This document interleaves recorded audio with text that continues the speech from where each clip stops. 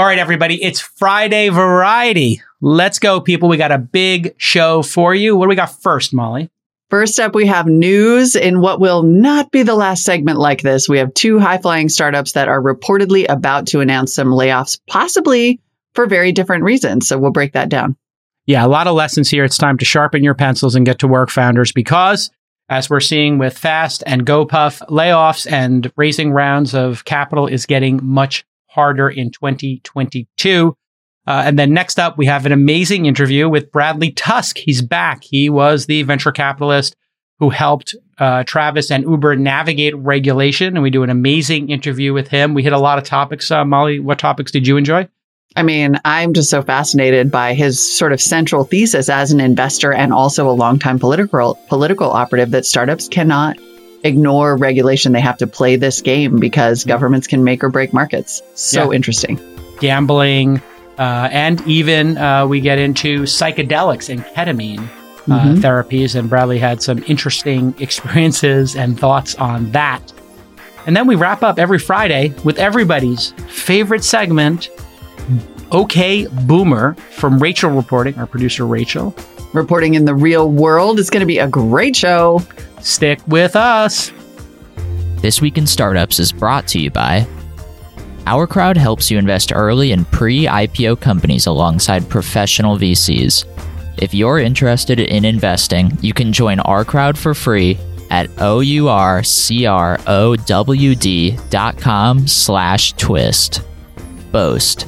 If you're a startup developing new software or R&D, you may be owed up to $250,000 in cash back from the government. Boast helps you get that money quickly and easily. The first 50 customers will get 10% off their first year by mentioning promo code TWIST at boast.ai/twist. And Coda is the all-in-one doc for teams. If you've got a stack of niche workflow tools, or if you're buried in docs and spreadsheets, Coda is the doc that brings it all together. Startups can get a $1,000 credit at coda.io/twist.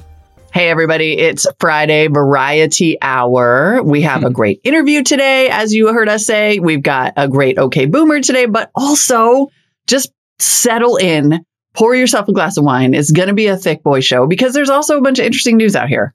Lots what of do you news. want from us? It's just all so good. Yeah, people say they want the news. Other people say they love the interviews. And, you know, what we try to do is give you a little bit of both. And you got 6 days a week to choose from. And just put us at the top of your queue and then just listen. It's so much important stuff for you to learn about. And I think this first story is super important for founders to really think about. And it's pencil sharpening time. So why don't you cue us up on the GoPuff story here?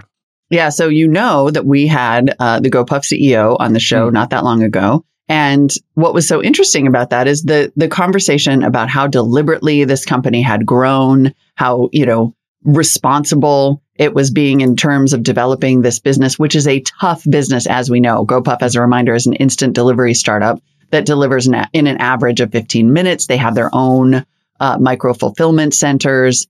They're evidently looking to raise something like $1 billion round. However, the news this week is that GoPuff is planning to lay off 3% of its workforce to cut $40 million in costs ahead, potentially, of an IPO.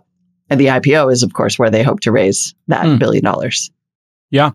And so we talked about this. GoPuff is in the instant delivery startup space, trying to get that 15, 30-minute window. If you're in a city, maybe it's 30 to an hour, in the suburbs. And they have 15,000 employees. They're laying off 3%, about 450, according to this story. And they raised $1.5 billion in a convertible note valued at $40 billion. What we all know is that puts them in the growth category for tech, high growth tech. And high growth tech has been repriced. So the real price of the company may be $10 billion right now, maybe $15 billion. In other words, they've got to rebuild their valuation because they're not worth as much as DoorDash or 2/3 of what Uber is worth, or I'm not sure Lyft's valuation now, but I think it's 10 to 15 billion for a while. So in the private markets, people can get excited, right, Molly? And they can make a big bet. They might have protections there. So if the valuation goes down and they raise this 1.5 billion at 40 billion, those people are going to get their money out first. They'll have a ratchet. They'll get more shares. They're protected. Mhm. So they got this, sky high valuation, which looks really great in the press. But now that the market's corrected, they're going to have to use this $1.5 billion to get to profitability, and the public markets want profitability. And it was a very hard juxtaposition for and a pivot for Airbnb, Lyft, DoorDash, Postmates, and Uber to shift gears and say, we're going to go from high growth to high growth, high growth losing money to high growth breaking even and a path to profitability. And look at the work that Uber has had to put into this for 5 years, 4 or 5 years. DoorDash for years. And so, this actually reeks of competence and maturity. Really? For me, it does. Okay. Because the market has changed in a very dramatic fashion. So this is as if you're the pilot and, you're just going really fast and, flying low. And now you're like, hey, we need to conserve some fuel here. So let's go for 55 miles an hour. Let's conserve fuel. Let's get to the destination. And let's make the company look like what public companies are being rewarded in the public markets. Every time Uber or DoorDash or Airbnb start hitting into profitability, dipping into profitability, more people want to own the shares, right? And that is the story of high growth, private to public, and that transition. So I think this is competence and probably unnecessary if you think about it, right? Because it's only 3%. So you're like, do they really need to do this? They're sending a message to internally. They're sending a message to public market investors that we're going to be disciplined. And even though 3% makes no sense, like 3%, you can't raise another, whatever it is, 100 million on top of the 1.5 and absorb these losses. No, we're just going to do what's right for the business. That's what it says to me, is they're trying to communicate to the market, we are competent. This is stone cold, Jason. Stone cold. Because let's remind everyone it's 450 humans who are getting canned here. But the planned layoffs, some more details about the layoffs. The planned layoffs follow a hiring freeze earlier this month. And this is kind of interesting, the resignations of several key executives. The job cuts are part of a broader organizational restructure. This is all according to the information. And are likely to focus on top earning managers outside GoPuff's core delivery operations, the person briefed said. Now, I have 2 questions for you. One, I can completely understand the argument that this shows some discipline. This says we are keeping our costs under control as we head to the public market. Given this company's focus, and we'll hear, just a throwback from CEO, what was his last name? Raphael, in a minute, talking about their sort of Ilyashayev. Thank you. Raphael Ilyashayev, talking about the company's focus on discipline, profitability. Like he was like, we built this company so intentionally, so deliberately. We took a really long time to get where we are. How do you have 450 top earning managers outside the core delivery business to lay off? Like, is it just a market change, or were there some maybe missteps? Well, what probably happened was the market was so hot, money was so cheap that they were able to raise a lot of money, and they might have had special projects going on, think product extensions, new products and services that would, maybe drop a year from now or 2 years from now. So, if you took like Airbnb as an example, they launched experiences at some point, right? And Uber launched Uber Eats at some point, and Uber their self-driving unit, and they also have the trucking unit, right? So when the market contracts and people say, hey, listen, we need you to be more profitable, you're going to look at those second, third, fourth businesses that you're developing in the laboratory and say, you know what? Let's take those off the table for now. Let's focus on the core business, and let's make sure everybody understands that that business can, in fact, be profitable and what that looks like, because people are going to give us no credit. So if you're in an environment where people are giving you no credit and they want you to prove it to them before they buy the shares, well, you're kind of put into, a bad situation. Now, there is also this concept of never waste a crisis. It's quite possible the board sat down with the founder and said, listen, we don't know what's going to happen. Maybe the IPO window closes. We're not able to IPO. Maybe you got to keep this thing private for another 5 years, and then the IPO window opens up again. It could be a recession next year. That's what indications are showing. We don't want to go public in a recession. We want to use the recession as a chance to grow market share and do it quietly without people understanding what we're doing. So maybe the IPO is off the table for this company right now. Maybe. And if that's the case, then they're battening down the hatches. And if you think about any company, getting rid of the bottom 5% of the company in terms of performers gives an opportunity for those other people to rise up, take more responsibility. If you get rid of the bad managers, every company could universally get rid of 3, 4, 5% of their employees in a very disciplined fashion and perform higher. That's just management theory, and it's when you cut people, that gives other people an opportunity. The company functions better. Now, there's a human side to all this, and you brought that up. It's very quick for all of us to be like, oh, what about the people losing their jobs?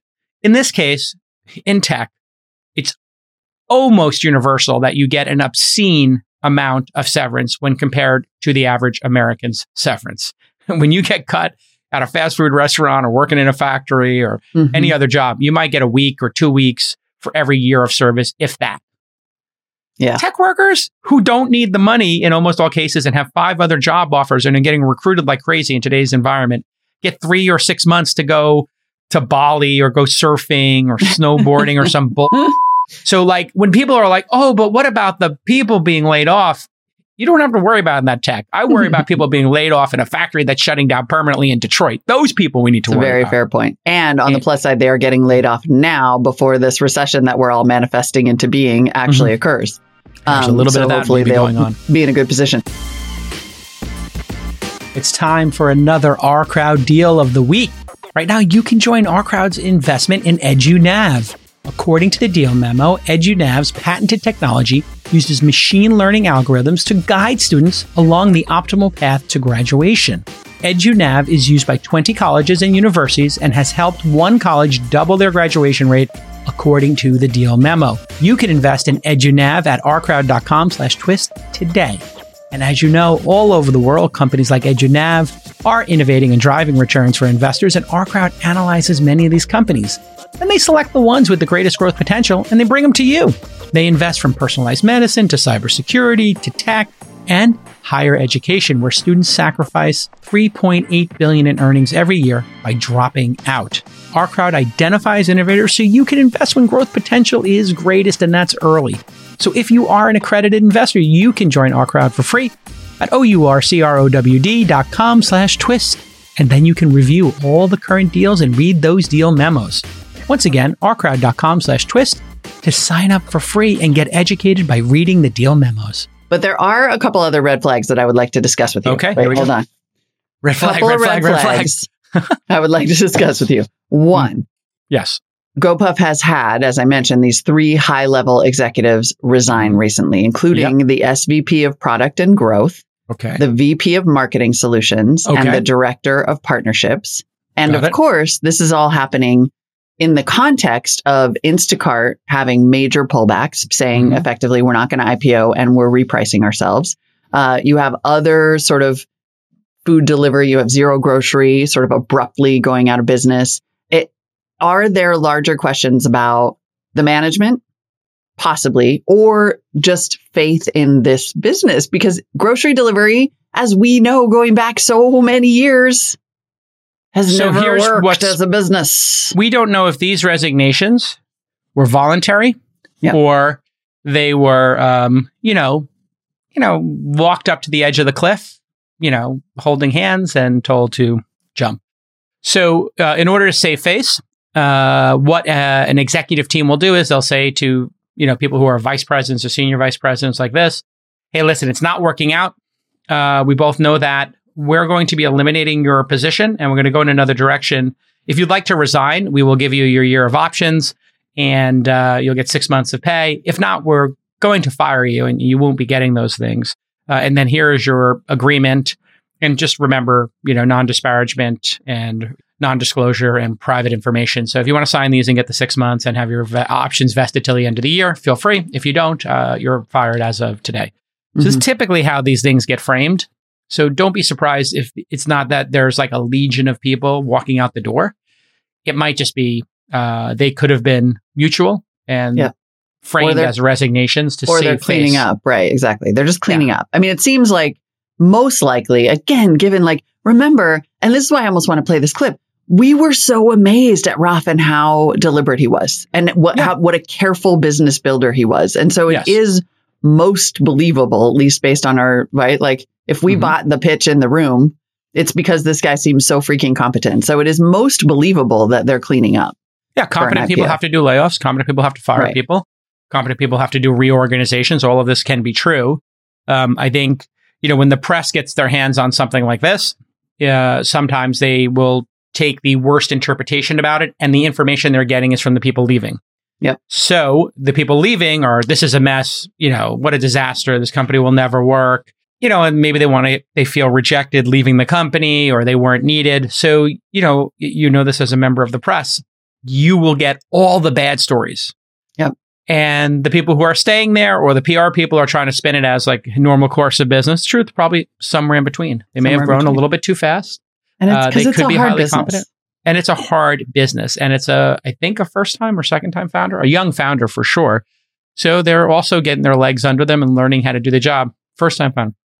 Oh, right. But he founded in college. Yeah. So let's play the clip. Just to remind ourselves, like, I'm so glad we did this interview because he's, they're turning into such a newsmaker story and it gives us that extra context that is missing in these reports today. Let's play this interview of Raff talking about profitability in different markets being a core value of GoPuff. 29 seconds.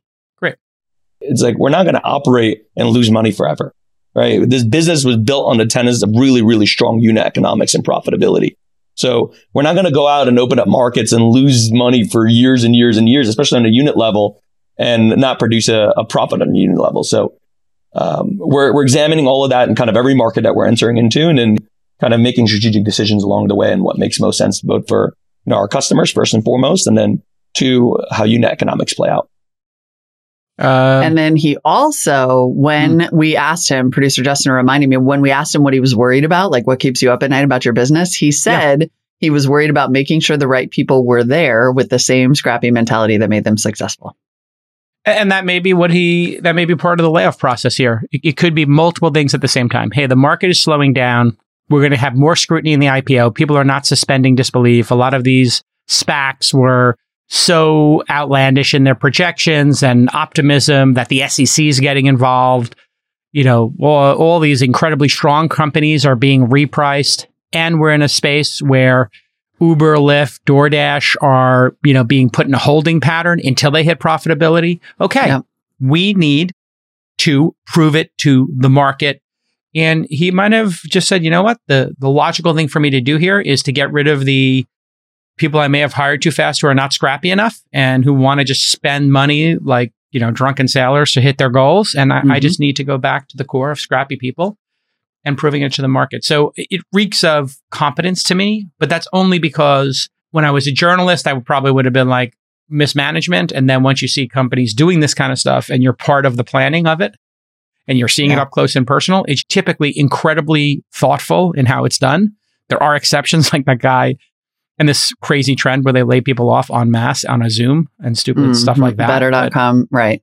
I mean, I think it's always valuable to take note of layoffs like this. I suspect you're 100% right. And the reason, we're in a very lucky position to be able to make a somewhat informed guess around that because we have talked to him one-on-one, two-on-one, and came away profoundly impressed with the thoughtfulness and care and intentionality of the CEO. So it is 100% likely, 99% likely that this is pure competence. And also, it's the freaking grocery delivery business where there are so many bodies littered that we cannot help but wonder. It's a graveyard. It's a graveyard really of startups from Webvan to Cosmo. It's clear consumers really like to get cheap goods quickly. Yep. And it's clear that founders keep finding innovative ways to delight them. What's not clear is the margin. And that is always going to be the challenge, is making enough money to provide the service. And there might be a moment where there's diminishing returns. I suspect like if you need emergency deodorant or soap or a 6-pack, like does 15 minutes or 45 minutes actually make a difference? Does $5 for delivery or $12 for delivery if you're living in a major city in a $3,000 a month apartment, does it actually make a difference? Mhm. Probably not. And so this might be one of the rare cases, Molly, where entrepreneurs have built products that overservice the customer to a level that the customers doesn't need. Yeah, could be. I'm trying to think of when I've ever needed 15-minute delivery. And I think the example I gave once was tampons. And one time I had Postmates bring me a plunger. And when you need a plunger, you get a plumbing problem. The plumber cannot come fast enough. Yes. Right. And you got a little kid in the house and you can't leave. Yeah. But I mean, like, those are vanishingly rare. For snacks, you're okay. Yeah. I mean, okay. It is the use case for delivery has become, you can tell that we've reached a moment of diminishing returns when people are making the decision on when they get their packages based upon how many packages get sent and consolidating them into one so you don't waste the environment or you don't have to open more than one box, right? Like we've all made that decision where Amazon tells us 3 boxes on Monday, Tuesday, Wednesday, or 1 box on Wednesday. And you're like, I don't want to open 3 boxes. Yeah. I don't want to go downstairs and get the 3 boxes. Just give it to me all on Wednesday, 1 box, easy breezy. Right? You've done that, I'm sure. 100%. And it's almost like a massive experiment. It's like a huge test about what consumers really want. And I suspect that Amazon's got the data that shows that people actually don't need next day delivery as much as they think they do. Yeah, there are problems that people have that are acute, that are, you know, the I've got a broken pipe in my house problems. And then there are, Pop-Tarts are delicious, you know? Like, these are two different classes of problems. I need Kleenex and I'm ordering it from Amazon because I don't have time to go to the store, but do I really need Kleenex tomorrow? Like, no. No. I mean, the window can be dirty till Saturday. And when I go to Costco and get it for half the price and get twice as many ounces of it. All right. Exactly. The window. Are you cleaning your windows with Kleenex? But you said Kleenex? I thought you were talking about Windex. Sorry. Oh, yeah, totally. No, Windex, Kleenex, Windex, all this stuff, right? I mean, if you need Kleenex, you can use toilet paper. I don't know. He's like, I don't even know the difference. Yeah, how much does it? Ask me how much a gallon of milk costs. How much a gallon of milk costs? I don't know, $15, $20. You tell me. Gallon of milk, I think it's about 20. A gallon of milk's like $27, I think. Yeah. No idea. Well, you will know that I started this live stream being like, how does anyone do it? Can someone come to my house and help me make my life work? Is that a thing? Can you have that? I need that. Yeah. I mean, get a family assistant, I guess is the title you're looking for. Is that a title? That's a thing? Assistant? Yeah. Yeah. I mean, there's estate manager. That's when you have 3 or 4 homes. They manage, making sure all the houses are in good condition. You can outsource that. I actually want to start a startup around that. I had this idea of outsourced estate manager. So imagine like whatever your house costs, you pay 1% of that a year to just have somebody manage everything for you. So when you have to replace filters or find a new gardener or change your Tesla charge or whatever it is that's broken or needs to be maintained, you just outsource it to somebody. So I've been really wanting to work on this. I'm trying to find an estate manager who operated at a high level, who would want to be like the president of this organization or the general manager, because I'd like to run it as a test. I think it would be incredible. Mm-hmm. I think there's like even mid-market homes who would want this, right? Well, I was going to say, I don't think it even has to be like a multiple home situation. I mean, in a way, that's what I'm talking about, but just for like life. Yeah, so fractional estate manager is fractional estate managers are $150,000 or house assistant. It could be, you could have tiers. You could have estate manager, and that's your moneymaker. But you could also have fractional home assistant. I mean, literally for 20 years, I've been talking to my friends about like, could 3 of us families just share a home assistant? Yeah. A home assistant. I just didn't know it was called that, and now I know what to call it. To it was a little sexist, but I think they called it like a Friday girl. Was like the old term for it. Really? Super I just sexist, thought maybe it was like called a housekeeper. It was somebody who would come to your business or home and do your bookkeeping on Fridays and open your mail and just like somebody to help out 1 day a week. So with my concept for the estate manager would be fractional estate manager. So if you have one house and it's 3,000 square feet and it has like 1 kitchen and 3 bathrooms, that's like one level of estate management. Now you got a house that's 10,000 square feet with 2 or 3 kitchen-like areas, wet bars, and all this stuff. And then you have a second home now, and you have an office or whatever. Now you're starting to need somebody to just rotate between them. And there's always going to be maintenance going on. So if you could fractionalize that, but have one phone number to call, that would be incredible, because almost universally everybody in your neighborhood is trying to figure out who is the best pool person, the best gardening person, the best plumber. Right. And if you represented, say, 25 homes in Oakland and 25 homes in Berkeley and 25 in the wider Bay Area, now you got 75 homes in an area, you know the 4 best plumbers, you know their pricing, and you're not redoing that because you're like, okay, Molly needs to have her, sink redone. Jason's already had his sink redone. They both use this Polyform, so we got the person who does that. We know the replacement cost, and so they can't screw you on the bill, right? Right. And so it's sort of like it's the level in between Thumbtack and you.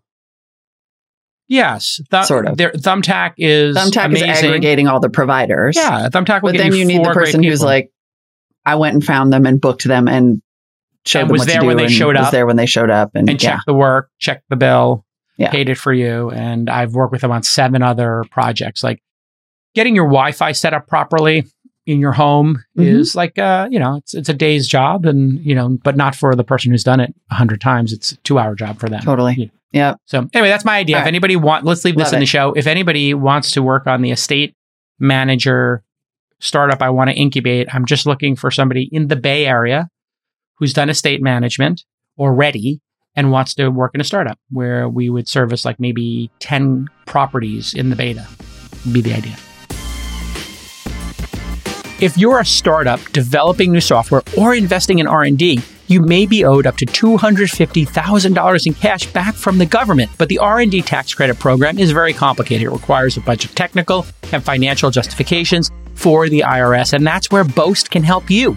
Boast is a platform that helps startups get cash back from the government. They integrate with over 60 different software providers, which automates document gathering. This helps Boast deliver the fastest IRS-compliant R&D tax credit claim in the industry. This helps Boast deliver the fastest IRS-compliant R&D tax claim in the industry. Companies like Bevy Labs and Dooley have recovered hundreds of thousands of dollars with Boast over the past few years. So what's the cost? Well, Boast only makes money once you've gotten your cash back. If you don't get paid, they don't get paid either. If you do, they take a modest percentage, between 10 and 20%, depending on your volume. So the upside is free money from the IRS. Sounds pretty good to me. And the downside is no risk. So here's your call to action. The deadline to claim is approaching fast, so contact Boast today. The first 50 customer signups will get 10% off their first year of filing. Just mention the promo code TWIST at boast.ai/twist. That's BOAST.ai/twist. All right. Love this. So let's talk about Fast. We talked about this earlier in the week. This is, of course, the one-click checkout startup. We covered it a number of times, and Dom from the company has been on the podcast before as well. They're now, according to reports, considering layoffs and trying to find a buyer after failing to raise at 2 different valuations over the past few months. This is yet another story, Molly, of the market changes quickly and founders must react to it. And this is a great bookend to the previous story with GoPuff. Maybe GoPuff is acting proactively and maybe Fast is acting reactively, retrospectively. So why don't you or maybe Fast, yes. So I'll cue us up here before we dive into analyzing. Fast, of course, is part of the reason we're also fascinated by the story is that Fast is the company that sprung up as a direct competitor to Bolt. And according to Ryan Breslow's initial attention-getting tweet storm was created potentially a little bit by Stripe and the YC Mafia, this is his accusation, to compete directly with Bolt. Now, either way, one-click checkout software for online merchants is not a terrible idea. Seems like a good moneymaker. It also seems like Fast grew incredibly quickly, raised about $120 million from investors, including Stripe and Index Ventures. But its main product generated just $600,000 last year, according to the information. By the way, shout out to Malik Morris at The Information, who is a fast scoop machine. He just is like producing story after story after story about this company. But, you know, this is one of those, this is a very much feels like a FOMO VC story where people were they were seeing maybe Bolt success. They were seeing Stripe print money. Stripe itself was like, cool, how can we extend, this success into other areas of payments and fintech? Payments are a big deal. Where do we think this all went wrong?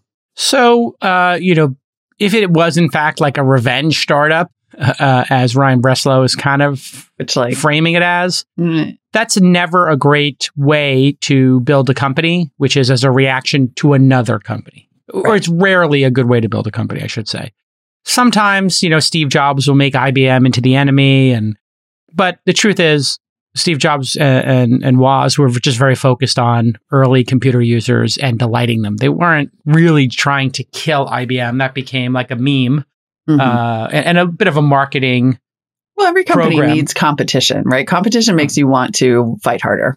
So Of course, right. So it's great good motivation to talk have. about who's your competition. It's maybe not good to spin up a company whole cloth Yes. to come after your competition. Right. If you say there must be a better way and I have a better idea, instead of renting time, off of some giant mainframe computer, I want to put a computer on your desk and it won't be as powerful as that one, but it'll be on your desk and it's yours. Okay, great. Let's start that competition, that paradigm shift. But here, it could just be poor execution. It could be a wildly competitive space, and it could also be overfunding. And the overfunding then makes this company look like a failure. Now, if this company had raised 10 million and it had 600 million in revenue and it had 60 employees, we would be looking at if it had 600,000 in revenue with 60 employees and you're making 10,000 per employee and they had put 10 million to work, they would be trading at, and it was a $50 million company. Okay, they would be trading at a more reasonable valuation, 50 times, 100 times their revenue, and their revenue employee wouldn't feel as modest. And they'd feel more efficient. So this is where overfunding, again, this is going to be a continuing theme in 2022. What looked reasonable last year looks completely insane this year. So by this year's standards, well, why did this company need so much money? Why do they have 500 employees? Is that actually a distraction? Because if they've only got, 600,000 in revenue and $30 million, they don't need that many employees. And obviously, it's not an efficient way to deploy capital. Yeah. If Stripe was worth 100 billion or 200 billion in the private market, for them to make a $100 million bet is, like literally, whatever it is, a fraction of 1% of the value of their company. And so it's worth taking a shot. So weird behaviors happen in hot markets, and then eventually reality sets in. You cannot defy gravity. You can put on a cape, you can pretend you're flying, but gravity's gravity. Now we're seeing what happens when you don't hit your numbers. And what are they going to do here? Lay off 400 people, go to 100 people and have the money last longer? I don't know. Apparently, last week, the company's CEO told potential investors that Fast could slash its 500-person staff by 50% to reduce cash burn. Oh, okay. So, yeah. So I just nailed it. So specifically exactly what you said. Yes. It's in fact I think that would be, again, back to the mature thing to do. The market changes, be mature. You got to. You have to do it. React to the reality here.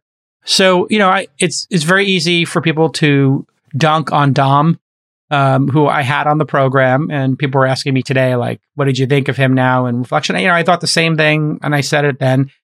He was too much sales pitching, too much marketing, a lot of sizzle, not a lot of steak, a lot of hat, what do they say? Like with all cowboys? Hat, no cattle. Yeah, all hat, no cattle. Now that's not a dig to him. He's early in his career. And now this is his crucible moment. So if I'm Dom, or I'm Dom's mentor, or I'm on his board, I'm sitting him down and saying, listen, everybody thinks you're a dick. Everybody thinks you don't know what you're doing. Is that who you are or not?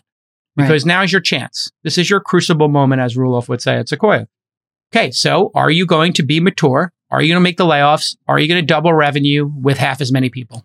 Because that's what the world needs to see. They need to see you triple revenue year over year, double revenue, quadruple revenue year over year with half as many people. And they need you to stop with the tweet storms and, giving yourselves high fives and, all this nonsense. You got no business giving out startup advice. And so there's too much when I started, there wasn't enough startup advice. Nobody knew, Molly, how to read a term sheet. Nobody knew who the angels were in the world. It was all very clandestine. And if you asked another founder, hey, can I see your term sheet that the VC gave? No, I'm not allowed to show it to you. Well, can you introduce me to somebody there? I don't know. Let me ask. Like, it was all very, very clandestine and an insider kind of approach. Now all the information's out there. Well, one of the problems with all the information out there is, people like Dom might be giving startup advice and people might be taking it because he raised $100 million and he might not have any idea what he's doing. Yeah. Right. And so be careful who you take your startup advice from. You might be taking startup advice from somebody who is literally racing off a cliff and doesn't know it. And then you're like, I'm going to follow that guy. And all of a sudden you've raced off the cliff, Thelma and Louise style. And you were chasing them to a destination that does not actually exist. It's really interesting. It's sort of like how it's like Instagram or like someone else's happy marriage. Like you see a startup that's raised $120 million and they're in hyper growth and you're like, oh my God, like their house looks so great and their marriage seems so awesome. You have no idea what's happening inside. Yeah, exactly. No and meanwhile, idea. like, you wake up one day and like the story comes out of like how horrible their marriage was and how dysfunctional and insane. And you're like, oh my God. You're like, oh, well, God, everything seems so great because of your $120 million. I mean, fake it till you make it. We talked about that on yesterday's show on Thursday with This Week in Streaming. And Lon, you are perpetually trying to sell a vision to raise money. And that's great until your life becomes more selling the vision than creating the reality. And if your skill set, I see this with a lot of founders, they become so skillful at telling the story, so skillful at raising the next round, that they start to do what is most enjoyable. And what's most enjoyable is to raise that next round at a higher valuation because it makes you feel good. It's like, oh, look at the scoreboard. But the real scoreboard is your customers. And are they renewing or are they churning? And are you delighting them or not? And the scoreboard is, do you have great employees who come to work every day and crush it or not? And that's basically what it comes down to here is we've lived in a crazy, 24-hour rave known as, the boom. And now the lights came on and the music stopped. And some people are still dancing. My boyfriend is fond of saying, when the tide goes out, you find out who's not wearing pants. Exactamundo. So pick your analogy. This will not be the last time we have a story like this on This Week in Startups, I would imagine, over the next couple of years. And what's going to be so interesting is just to your exact point, Jason, like to see who rises to this moment, to see what great leaders are going to be made. Do it right now. Do it. Show what you're made of, or or quit. That's what's going to happen. You're going to see a bunch of founders who are like, this isn't worth it. I'm going to quit. And then you're going to see other founders just buck up and get the job done. Frank Slootman is a wartime CEO. You know what they said? Frank Slootman was like talking to somebody. I heard this conversation. And he's like, you're a great wartime CEO. He says, business is always war. And business is always war. So Dom should have been acting as if this was a war the whole time. And, now he's going to he's behind the 8 ball. So step it up. Step it up. He should get out there on sales calls himself. He should be talking to his customers, even if it's a small number of customers, he should be talking to them saying, how can I delight you more? And he should just get everybody focused on the customers. Full stop. Efficiency is one of the main components in startup success. Everybody knows this. You got to be efficient. That's what Coda is all about. Coda is the all-in-one doc for teams. Your text and tables live together in the same document, and this helps any team collaborate more efficiently, especially remote ones. They've got thousands of templates to work with at Coda, or you can repurpose templates published by some of the best innovators out there for yourself. Coda works out of the box, and it's completely customizable, so you can create a wiki or a knowledge hub for your team. You can onboard new hires quickly and adapt fast to any major or minor changes in your business. Here's how we use it at This Week in Startups. My guy Presh made an upvoting system on Coda so that you, the audience of This Week in Startups, can ask questions and request topics to be covered on this very program. You can see this at thisweekinstartups.com/questions. And if you go there, you can submit a question or a topic, and our producers might include you in the show. You can vote things up and down. How amazing and awesome is that? Coda has an amazing program for startups I want to tell you about. They're here to optimize and support your docs, and they're going to give you $1,000 credit right now. Yeah, you heard that right. $1,000 credit at coda.io/twist, coda.io/TWIST. All right, less tweeting, more operating. Get off Twitter. Tweeting, more operating. Speaking of operators, next up, we have an incredible conversation with longtime political strategist and investor Bradley Tusk of Tusk Ventures, author of The Fixer, about, all things at the intersection of regulation and startups. It's so freaking interesting. We talk about Uber's taxi strategy in New York City, sports betting, regulation writ large as a market maker and breaker. And ketamine. I mean, it literally has everything. If you want to take a deep dive into ketamine and other the regulation of psychedelics, we touch on that as well. And Bradley had some firsthand experiences that he actually shared with us. So stick with us. It's a great interview. Got it all. Hey, everybody. Welcome to another episode of This Week in Startups. Bradley Tusk is with us. Good to see you, Bradley. He was on episode 1327 back in November of 2021. And Bradley's a bit of a fixer. He knows how to work in regulated environments, and he's also an investor, was early in the Uber experience. And I guess I have to start with two questions, Bradley. One, are you watching the show and any quick thoughts there? And then number two, what do you think of the taxis, quite ironically or paradoxically, including themselves in Uber after we're watching a TV show from 11 years ago, basically showing us the taxi lobby doing everything they can to kill Lyft and Uber? Yeah. So a few things. So one is I'm not watching it because my view is it's just going to make me really upset. So it didn't seem worthwhile. You know, I continue to be friends with Travis. I'm invested in Cloud Kitchen and work on it. And so didn't really feel like watching him just be totally smeared. And then in terms of that, look, it's interesting because you could look at it as sort of a failure on both sides, right? Which is for taxi, yes, wildly hypocritical to be calling us every possible name and accusing us of everything, imaginable for so many years and then being on the platform. On the flip side, for Uber, though, while it was a smart move and the stock went up as a result of it, it's also sort of an acknowledgement that the original Uber vision didn't quite work, or at least wasn't quite executed properly, right? In the sense of if Uber was able to deliver the value proposition that initially envisioned, it wouldn't need to put taxi on there, right? Now, effectively, by equating everything, what it says in a way is, yeah, we may not be that better after all. So, and look, I have a probably somewhat controversial view, which was when the board replaced Travis, they should have replaced him with someone equally aggressive and visionary. And I think by putting Dara in there, from my perspective, good manager, seems like a nice man, but the underlying vision that would have made Uber a multi-$100 billion company took someone different to pursue. He hasn't pursued that. And I think as a result, it's kind of middling. That's so interesting. We've been having sort of an ongoing conversation about founder control. Partly because we're watching all these shows and we're all sort of reliving that, but also we see Mark Zuckerberg with super voting shares, taking down America left and right. And there is we've had this question about where the pendulum is going to swing next in terms of founders. Like, is it going to be another situation like after the .com crash where you had to put a grown-up in charge of every company?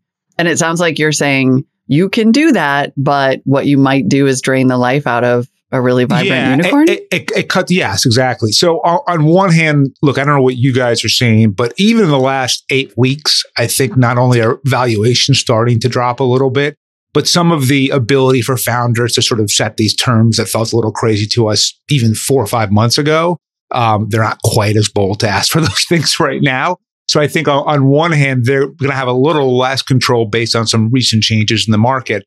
On the other hand, look, I know that a lot of times the thesis is put the kind of crazy visionary in at first and then replace them with a grown up once the company goes public or you're trying to get to the next stage. Oftentimes that can work, but fundamentally, if the company's whole success is dependent upon the original vision being executed, you have to either leave the founder in there or replace them with someone who also has the same skill set and interest in doing that, right? When you replace them with the opposite personality and that they're basically told not to do anything like that the old guy did, then by definition, you're shutting down the potential that you invested in. I looked at the taxi thing slightly differently, which was if you're going to want to make peace with these cities, allowing one app to have everything in it and kind of not threatening their ultimate demise to ride sharing was kind of like an olive branch of, hey, sure, we'll send some of our traffic your way. We'll make a little bit on it. Now you've got this more complete app, because Travis did always think about maybe buses would be in there or some public transportation would be in there. So I looked at it slightly differently, which was, hey, if we're collecting this data, sharing it with New York, the administrations would understand it more. And then, well, if there were people who didn't know about Uber by now, or, were fans of taxis for whatever reason, well, now they have Uber and they could hit Uber Eats. And hey, listen, I would rather our guy be in there, of course. But they have gotten to this point where actually they're going to be throwing off cash flow. So at least the company, I think, is default a lot. 14 years later, but yeah. I was just going to say that. I'm like, wow. So, it's kind of hard so no more losing $1 billion a quarter, because I kind of liked that. What was great about it was, if you look at the disparity in the number of cities Uber's in versus Lyft, even to this day, it's just extraordinary. The footprints of the businesses, or whatever it is, 7x. Totally. And by the way, I have, let me quickly pitch it because I think it's really interesting, a way that Uber could actually literally drive Lyft out of business completely.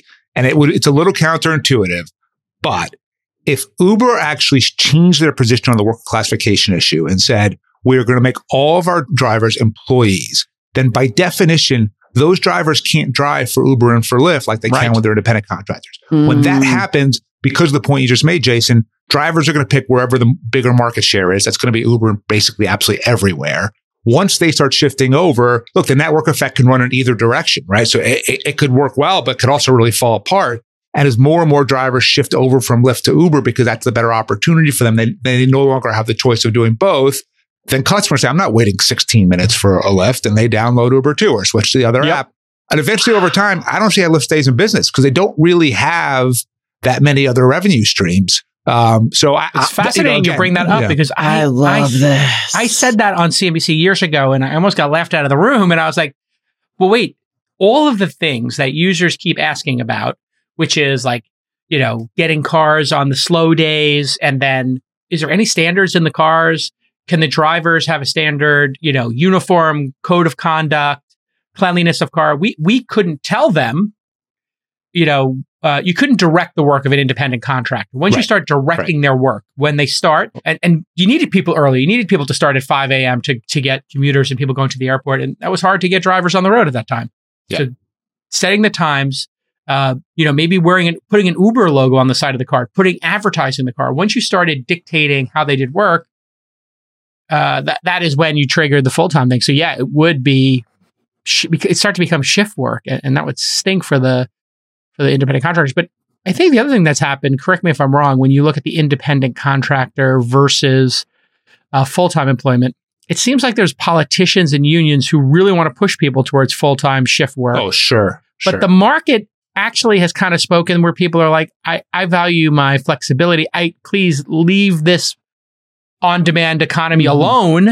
Yeah. And now that the prices have raised, and there's like all the floors are in, with floors, gig work seems acceptable to the overwhelming majority of people. Without a floor, the third way, right? That's idea of the third way. Right. Yeah. Ultimately, I think you could take the third way a couple of steps further, right? So by definition, if you look at organized labor, turning the sharing economy workers into full-time employees is their biggest opportunity for organizing in decades, right? The private sector labor unions have never recovered from the kind of demise of auto and everything else. So for them, this is a huge deal because once someone becomes a W-2, if that place is represented by a union, they start paying dues, they become members. It really works to the financial advantage of the unions itself.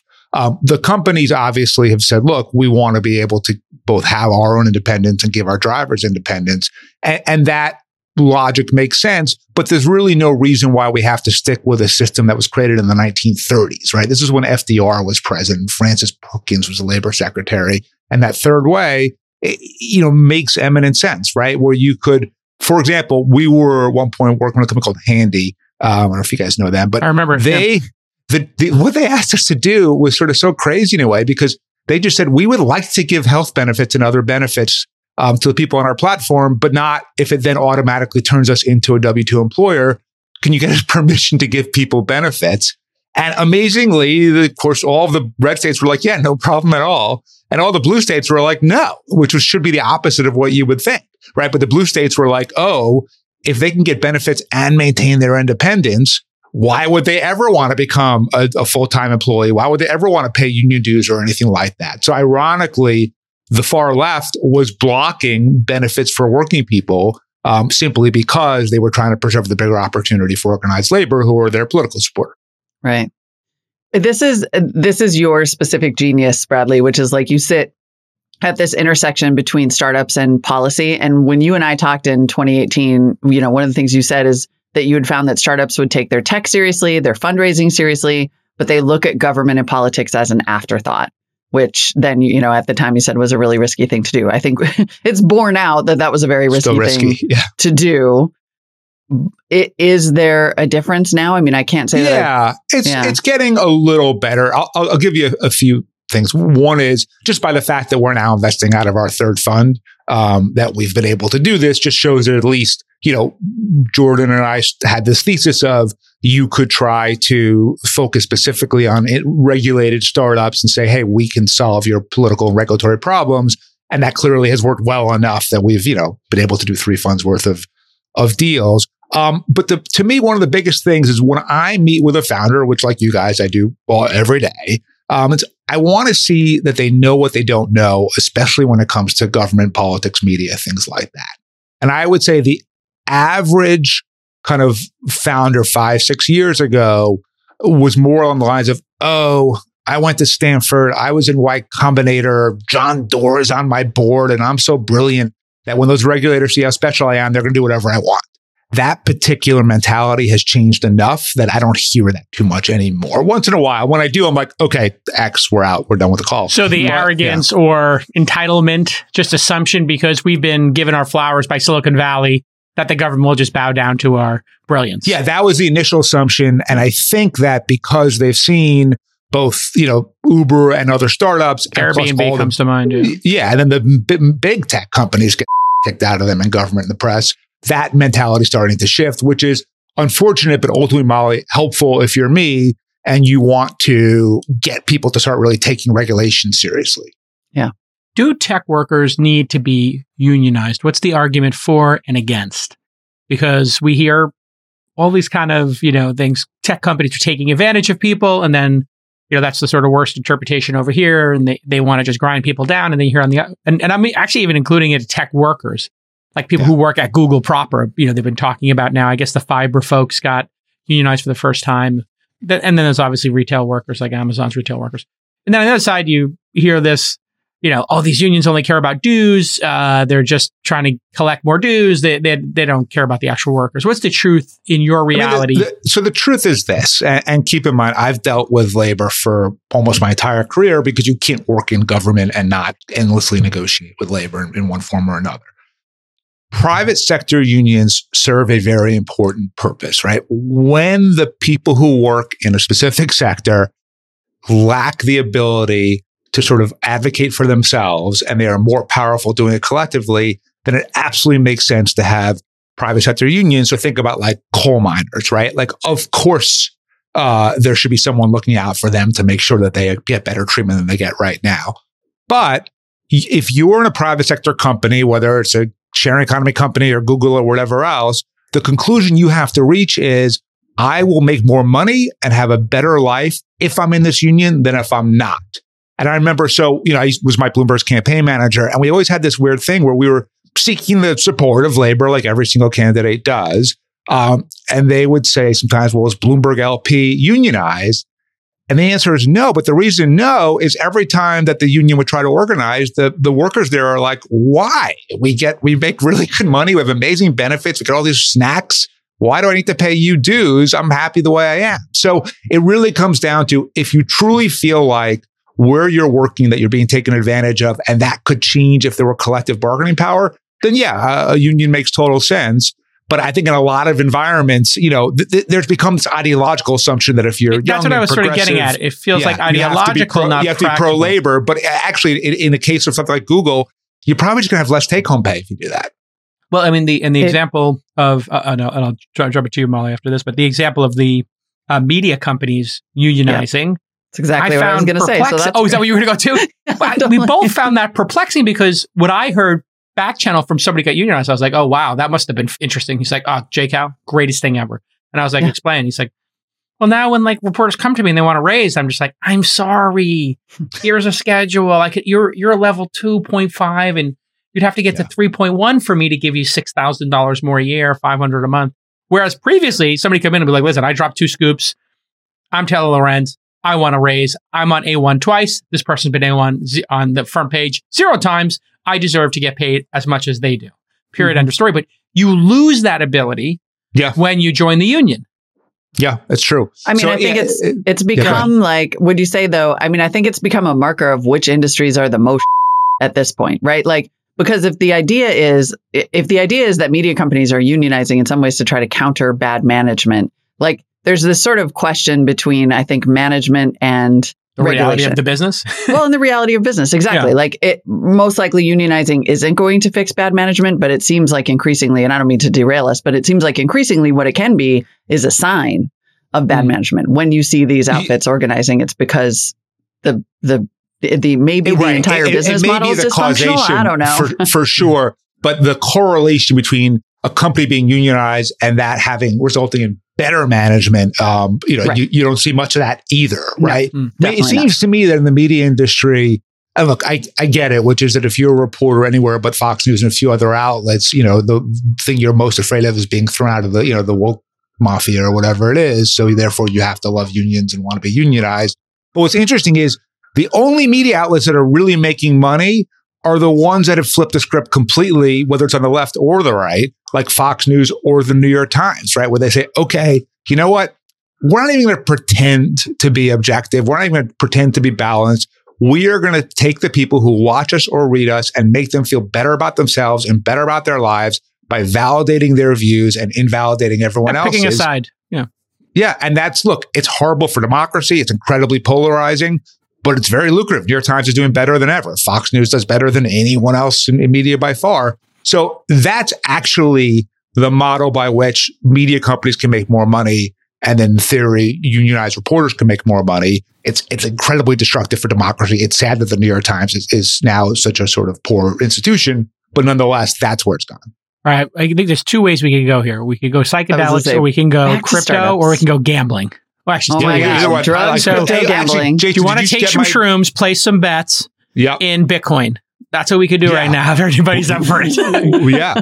You pick, Bradley. Did you get my email from 2 days ago? I did. Cool. Yes. Okay, great. I was on the road, but I'll ping you offline. Yeah. Gambling is that's my wheelhouse. I'm into all of these things. Hey, let's start with gambling. Okay. Well, right. I think to set the stage, we did see the Supreme Court took some action on states being able to decide if they have gambling online or not. Preet Bharara had famously banned online poker. There was a lot of gray area there. So online poker and things are coming back, but it's state by state. So catch us up on when that judgment happened, and then how quickly each state fell and what that process was like. Because I was getting all kinds of pitches like, hey, this thing happened in the Supreme Court and here we are. And then it wasn't actually ready to go yet. So what's the state of the union? So PASPA was the name of the law that was overturned by the Supreme Court. It effectively prevented states from making their own decisions around gaming. State of New Jersey sued, and ultimately, after going through the entire process, they won. So what it did was it certainly created the opportunity for every state to then make their own rules and set their own regulatory structure around gaming. And it opened the floodgates. But what I think people in the gaming world who kind of didn't know politics that well didn't understand is, yes, more states are going to allow sports betting, iGaming, esports betting, everything else for sure. But this stuff is not going to happen overnight, right? Because number one, politicians they always think that if they do a pro-gaming vote, it's going to cost them their seat. In reality, nobody knows the individual vote that any politician, especially a state senator or state rep, makes. Nobody knows who their state senator is. But they all have to get over that initial fear. I've dealt with it so many times in government. So that's number one. Number two, gaming bills are tough because you have not just say FanDuel, which I was an investor in, or, someone trying to, MGM trying to bring more iGaming or whatever it is. You have all the existing casinos. You have the racetracks. You might have dog tracks. You might have highlight, poker rooms, Native American tribes. And they're all weighing in on the process, which means you can still get to the right place. And I think something like 29 states have now legalized sports betting, but it's a multi-year process. It's not an overnight process. But the good news is every time that we get one sort of piece of digital done, I think the other ones move faster. So the first frontier was sports betting, which also, by the way, is probably the worst business within digital gambling, because ultimately, because it's a really commoditized product, you don't have any control over where and when it happens, and you just can't differentiate yourself. So FanDuel, DraftKings, MGM, Caesars, it's kind of a race to the bottom of who can give customers more incentives and free play, because otherwise, how do they really distinguish themselves? Whereas iGaming and ultimately esports gaming, so you want to bet on an NFL game, a lot has to happen, right? You need 2 teams, a stadium, referees, uniforms. The amount of friction is significant, right? 2 dudes in Seoul are playing Madden, and you're just betting if the next play is a run or a pass. It's infinite, right? So ultimately, both for the sector and for the taxpayers, to me, the real money will come with iGaming and esports gaming. And we're getting there. So 5 states allow iGaming right now. No one's even really, thought about esports gaming yet because it's so new. But that's going to increase significantly over the next couple of years. In iGaming, are you allowed to bet on yourself, or is it people betting on just games they're watching? It could be either one, but right now it's more what you're actually doing on your own. So you're playing poker or blackjack or whatever it is. But you and I could play some video game for cash versus each other is the ultimate concept? Yeah, I mean, that's the ultimate, or actually it goes a step further. The ultimate dream, which we are working on, is third-party esports betting. So peer-to-peer is good, but again, takes some friction. You and I have to text and say, hey, do you want to play Fortnite? And then we have to go do it, right? We know, and keep in mind, I have a 13-year-old son, so I'm very familiar with the video game world at the moment. The amount of people just playing something at any given time is massive, right? So any game you could possibly want, if you said, I'm just going to go on Twitch or YouTube or wherever it is and watch people play and bet on it, that's the holy grail. Wow. What is this? Go ahead, Molly. I'm sorry. The gambling just got me like 50 questions popped in. You go. I mean, this is your jam. You keep going. I'm just sort of stunned by that concept and that opportunity. Like, what would that even look like? Do you have this company, or are you trying to cultivate this company? We're incubating it right now. That's what I emailed Jason about 2 days ago. Yeah, we might wet our beaks a little bit here. Would the gamers get paid? And then I'm even just like, wait, if my 15-year-old son is streaming on YouTube playing a game and other people are betting on him, I find that kind of fundamentally creepy, but also like, is he getting a cut? Like, what's happening here? It depends on how you're doing it. So again, this is all super new, and I'm not sure I have questions. How many people even thought through this, but I would say in a tournament setting, absolutely, right? That's where sort of I think everyone's interests truly align, where the gamers, the fans, everyone. And again, your 15-year-old son's not going to inadvertently be in it because he has to choose to enter the tournament or not. So if he chose to, he proactively chose to do so.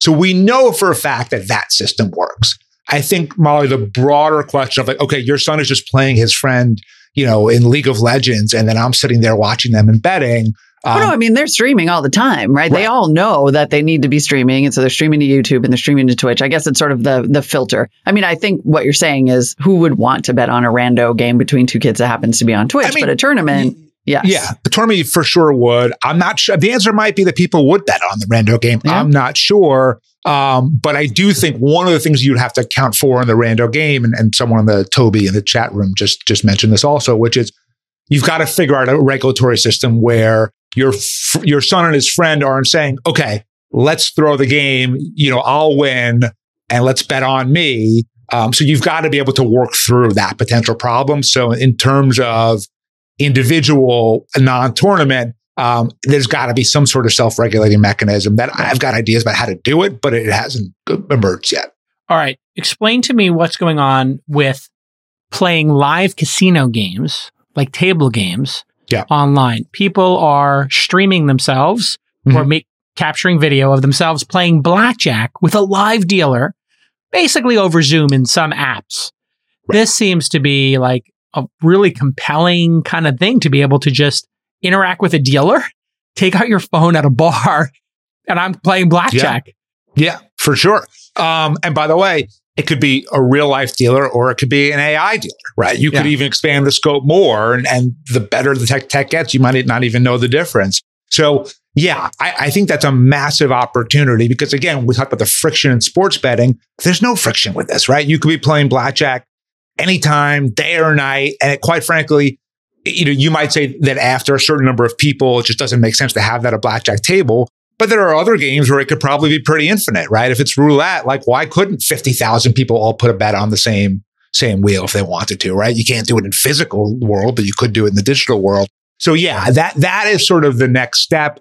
You're seeing states start to get there. It is it's a process like everything with gaming. But yeah, if you fast forward 3, 4, 5 years, I think every state that has gaming, there are a few like Utah that just are never going to, right? But for every state that has gaming in some form, they're going to allow both iGaming and esports betting. And then the next really interesting question, to me at least, is when Web3 is fully here, and whatever that means, and we can spend an hour debating that. But that's next. I think the world of gaming changes even more because let's say like you're a state lottery.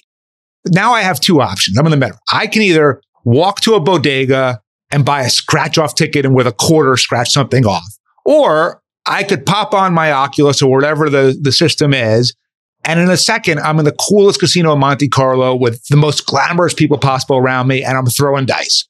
Who's buying a pick six? Who's buying a scratch-off ticket, right? So a lot of gaming is going to have to evolve. And for that matter, I don't know that anyone's going to those riverboat casinos either. I don't know how many of those you guys have been to, but they're usually pretty crappy. Now, Vegas, Macau, the places that are destinations, I think will be fine because they'll remain destinations. But I do think that this will change. Do you think this is going to induce more gambling by normalizing it?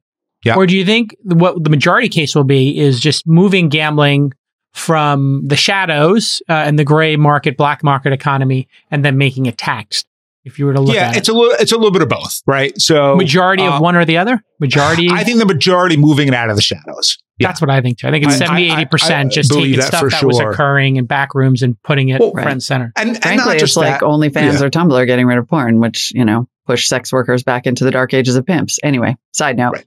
So, but look, whether it's drugs, gambling, we learned this lesson with alcohol and prohibition already. There are things that people want to do. You can tell them they can't do it. It doesn't make them not do it. It just creates a black market with crime and violence and everything else.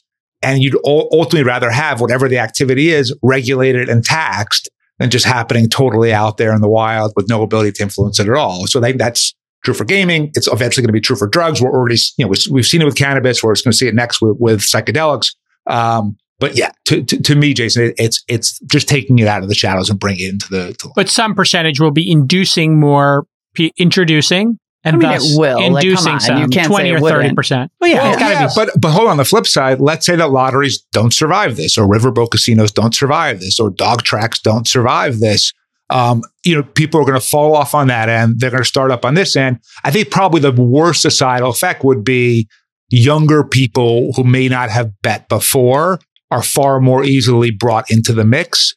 I think about my grandparents. It's not going to be zero sum. Right. They would buy lottery tickets every day. My grandfather would go to Belmont or Aqueduct, all the time. Yonkers when they were, OTB was an entire... Right. Oh, I would go to see, because we lived right by them as Sheepshead Bay. Do you know what OTB is, Molly?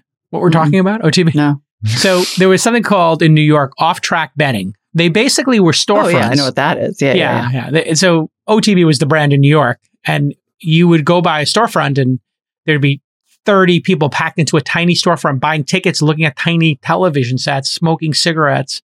And there were so many people in that my dad started opening for lunch because we happened to be 4 doors down on Fifth Avenue in Brooklyn, in Bay Ridge.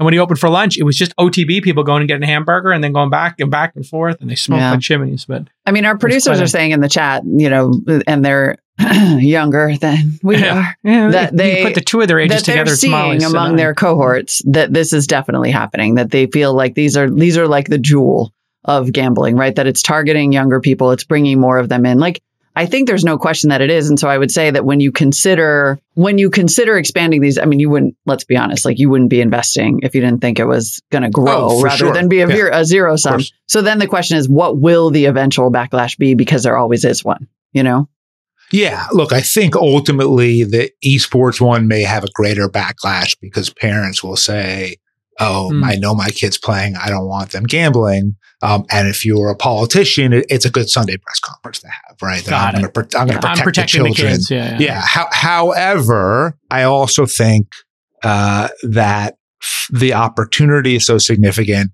Government always needs more money. And yes, there will have to be a lot around age verification, but there's absolutely nothing wrong with people over the age of 18 betting on video games or blackjack or poker or sports or anything else. And so the onus is going to be on the industry to really get age verification right. So where I think the Juul comparison sort of both works and doesn't work is if the industry does what Juul did and they basically build a product that is completely targeted to people under the age of 18 and then they just lie about it, you ultimately don't survive that, right? And Juul has taken a lot of hits for it, deservedly so. I mean, when they came to us about an investment, we said, look, we're not interested. You know, I have 2 teenage kids. Like, I'm not interested in making it easier for them to get flavored, vapes. Pina colada vapes. Right. But if you told me all you want to do is sell to adults and how do we change our business model to do that? Like, okay, that's an interesting conversation to have. So I think where the gaming companies are going to have to be smart and step up is, yes, is there a world of business probably from 14 to 18 that they could have if they didn't follow the rules? Absolutely. But if they pursue that, I think they run the risk of being shut down completely. I take such an opposite stance on this, which is the sooner your kids can learn the math and the control and the executive functioning of gambling, the more prepared they're going to be for real life. Because real life is just one giant set of decisions. And if presented as, here's the decision-making framework in a game of skill, chess, sports, poker, forget about just randomly betting on sports, but it would be important to understand how those odds are laid. So actually teaching them how to be a bookmaker and how to lay the odds and the mechanics of it, the more prepared they're going to be for the real world. So this putting kids in a box and we used to play the sheets. You get the Sunday sheet and it would just be, you pick which, and we pay $1 to $3 when we're kids. In high school, we were doing it. And it was like kind of controlled. So I like the idea of a controlled one. If they built into Fortnite, think about it this way, Molly. If you're a teenager, decided like, hey, mom, can I be in this tournament? It's a 10-week tournament. It's $10 a week. Mm-hmm. We play, and this is the payout schedule for the winners. It's $100 for a 10-week tournament. Can I play in it? You'd be. I mean, he's already trying to do that. Like he qualified for some CS:GO tournament, and there's but if it had a gambling element to it. God help me. Like buy in. I mean, look, I said on the show recently that he has a Fidelity account where he can do fractional investing. And frankly, it's not that far off. But I'm just, all I'm pointing out, and I'm not even trying to make the moral argument one way or the other. It's just sort of like you, as a person who sits in between startups and regulators, know that humans love a backlash and love to overcorrect. And there will be a company that markets to kids, and it will be a problem for the whole industry at some point. Yeah. Or you have to anticipate this stuff and figure out how you're going to create a narrative and position yourself before the bad thing happens, so that when it does, it doesn't splash back on you. Yeah. As a startup, of course. Yeah. Well, I was going to say, this gets the whole idea, another conversation we've been having on an ongoing basis about regulatory certainty. And we're talking about gambling now, and we're in a state where 29 states have legalized gambling, but not every state has. And the rules are really confusing. That's sort of the same universe that's happening in crypto, which is that the SEC has yet to sort of get it together. And even FDIC has yet to get it together in terms of like, what's a security? What isn't a security? What's allowed? What isn't? Like, what's your thinking on not only navigating regulation, but ways in which regulation needs to get it together to be a market maker, or at least to set the rules that could help companies thrive? Yeah. I split it into 2 buckets, right? So the first bucket, kind of Uber or Airbnb, are kind of really good, or FanDuel, good examples where, take Uber, and Jason knows because he was there. Like, Travis, as brilliant as he is, didn't invent the idea of paying people to take you from point A to point B. That's been around for thousands of years. He figured out a much better way to do it, but it was still a tweak on an existing system, whether it's hotels or taxis or casinos or whatever it is. In those situations, the regulatory fight is really a market share fight between the incumbents and the startups. And the incumbents are trying to use regulation to prevent the startups from gaining traction. But then the other half, and this is the stuff that to me is more interesting actually, are the white spaces. So that could be crypto or AI or machine learning or drones or autonomous cars or however many other things. Or climate. There is no incumbent, that you're fighting against, and there is no existing regulatory framework, and you're creating it. So, like, I'll give you a good example. We're investors in what we call Divs. It's a fractionalized sports car trading company, on blockchain. We had one of the most interesting discussions of my career about a year ago, where it was, we know we're going to be regulated eventually because DIBS takes physical custody of the card, right? So eventually they'll figure this out and regulate us. We could wait and just kind of play out the string and see what happens, or we could pick our regulator, right? So we decided after a whole process, we was the state of Wyoming, the state of New York, and the SEC. We went through a whole analytical process, landed for a bunch of reasons on the state of New York. And we went to them. They were kind of shocked. We're like, we'd like to be regulated, which is not usually the call that they get every day. Yeah. But fundamentally, if you're in these white spaces, you got to figure out they're going to be regulated eventually. So what do you want? What would benefit your company the most? How do you build a regulatory moat to box out the competition? And so I think the way that you think about white spaces has to be really different than the way that you think about existing industries that are really just tweaks. So for fractional ownership, like Masterpiece.io does this, people are doing it in real estate. You're saying, hey, it feels like, I guess some people could argue it's a security. Other people could argue it's like an LLC sharing ownership, like an SPV, like we do for investing. And so just proactively pick which modality you want to embrace and embrace it fully. And then just build the infrastructure of the company and the cost structure on the company as capable of doing that. A place where that hasn't happened, NFTs.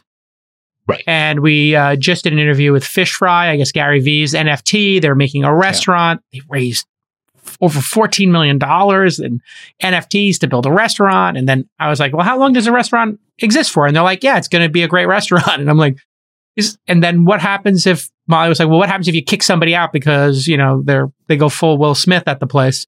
Like, what do we do here? And he's like, yeah, we'll figure that out. So it's like, oh, okay. So more things than not, they're kind of on the fly figuring this out. What do you think of this, forget about Fly Fish Club as a concept, but just NFTs as a concept? Yeah.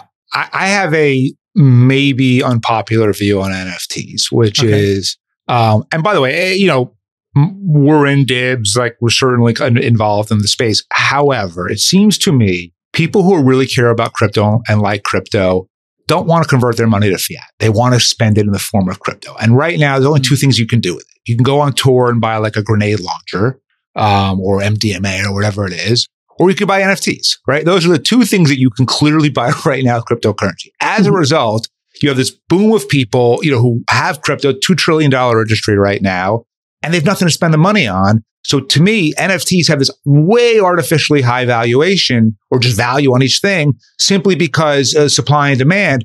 But when the metaverse comes, that's when, in my view, crypto shifts from being an asset class to a currency. Once that happens and you can buy basically anything with Ethereum or Solana or whatever it is, I don't know that NFTs really sort of holds up after that. Now, that might not be for another 5-7 years. But I think the reason why NFTs are doing well is simply because they're the only game. That's interesting. And then we're sort of like saying paper here. Like, you can make a lot of different things with a piece of paper. You put a contract on it. You can write a poem. You can make toilet paper. It's not like it's really open for interpretation. People are using them as membership clubs in some cases. And in some cases, they're creating DAOs. Yep. It's a fancy term for something we've had for a long time in the UK and here in the United States, like an LLC, a limited liability corporation. Yep. And so whenever anybody pitches me on it, I'm like, well, that's illegal according to the law here in the United States. And then they say, well, you just create a DAO, raise all this money, and then you distribute it, and then people vote. I'm like, what's the corporate entity? And they're like, what do you mean? I'm like, when you take money, don't you have to make a corporate entity? Like, no, you just put it in a wallet. And so walk me through like the sort of blissful naivete of like the DAO crowd that they can just collect money from people and deploy it and not even know who they are. Right. I think when they do this stuff, are they getting, explain what's going on here, why one group of people thinks they can do anything and another group of people is like, I don't want to go to jail. Right. So there's a few things. So one is, look, crypto by definition is a sovereignless currency, right? It's not supposed to apply to the rules of central banks in any given country. And if you take a step even further back, to me, and I find this actually kind of beautiful, what crypto really is it's the manifestation of the loss of trust in our institutions, right? So since the Vietnam War, if we just take this country, trust in government, Wall Street, media, the church, higher ed has plummeted. And then that trust has to go somewhere, right? It creates a vacuum. And I think one of the geniuses of crypto is it gave some people a place to say, okay, you know what? I don't trust the Fed Reserve. I don't trust Washington, D.C. I would rather throw my lot in with similarly minded people, even if I'll never know who they are, but I still think that's a better community for me than participating in this corrupt system, right? So if you truly believe that, then the kind of DAO example that you gave, Jason, makes sense because it's like, oh, we're not part of any sovereign rules and governance structure. We're existing kind of on the outside of it altogether. And it's a nice theory, but the problem is whether it's, DAOs doing things that aren't legal or generally speaking, crypto facing SEC regulation, the reality of government and politics are still going to come into play with all of this. And I think the greatest existential threat to cryptocurrency is not technology. It's not even belief in the system anymore. It's regulation, right? Right. Because, Biden issued an executive order a couple of weeks ago around crypto. And I think the industry misinterpreted it, right? People were pretty excited about it and happy about it. And, everything rose that day. What did you see? I see it as more of a problem. Like I felt like there was some stuff in there that was fine. We all agree with. Yes, we should figure out ways to help the unbanked. Yes, we want crypto jobs in this country. Yes, we should have consumer protection. Kumbaya stuff. Yeah, nobody disagrees with that. But what it really did to me was it said the SEC and the US government have the power to do whatever they want to regulate crypto. It's something like if they see anything as a threat to our financial system or economy or anything else, they can do whatever they want. To me, the EO was really an affirmation of, okay, Gary Gensler, go for it. Do whatever you want. It's if the regulators are super pro crypto, that's a different story. But it not only didn't tie their hands, it affirmed their power and their authority. And so it seems to me that until the crypto world gets into the game and becomes political, they're going to really be at the mercy of regulators and a lot of risk. And fundamentally, the only thing that politicians care about, in my experience, and keep in mind, I've worked in city government, state government, federal government, executive branch, legislative branch, run campaigns. I've really seen this from pretty much every conceivable angle, is they just want to stay in office, right? All they care about is can they win the next primary, because the gerrymandering, the primary is usually all that really matters. And so what they're really thinking about is, can whatever entity that I'm saying yes or no to impact my next primary? Right now, nobody thinks that crypto can impact their next primary. For as long as that's the case, no one's going to care what they think about regulations or anything else. But if you became pharma, if you became truly political, then if Gary Gensler were trying to do things he didn't like, and Joe Biden and the team of the White House is like, 2024, this industry is going to really come out against me. Guess what? Someone from the White House calls Gensler and says, knock it off. But you're never going to have that kind of protection until you start taking politics seriously. Yeah, it's funny because the day that EO came out, we talked about this on the show. Remember, I was like, I don't think it's a coincidence that this is the day that MasterCard and Visa announced they're raising merchant fees. Right. They were like, oh, we're good. We're good. Well, I mean, I think people were living under a delusion that the government didn't have the ability to stop something. And you need only look at what happened with Napster and what happened with BitTorrent and other services. The government can simply use this tool called the law and enforcement. And these two things combined will put you in jail. And sure, you can do illegal things and get away with it for a time, but you can stop things. Maybe not on a technological basis. People could still fire up crypto and send it, but you just make it really uncomfortable if you get caught doing it. And XRP is the perfect example. You have Ripple, which was acting like a security, had a fixed number of tokens. They controlled the supply. People were buying them to speculate. They were manipulating the market in all kinds of ways, according to the SEC complaint.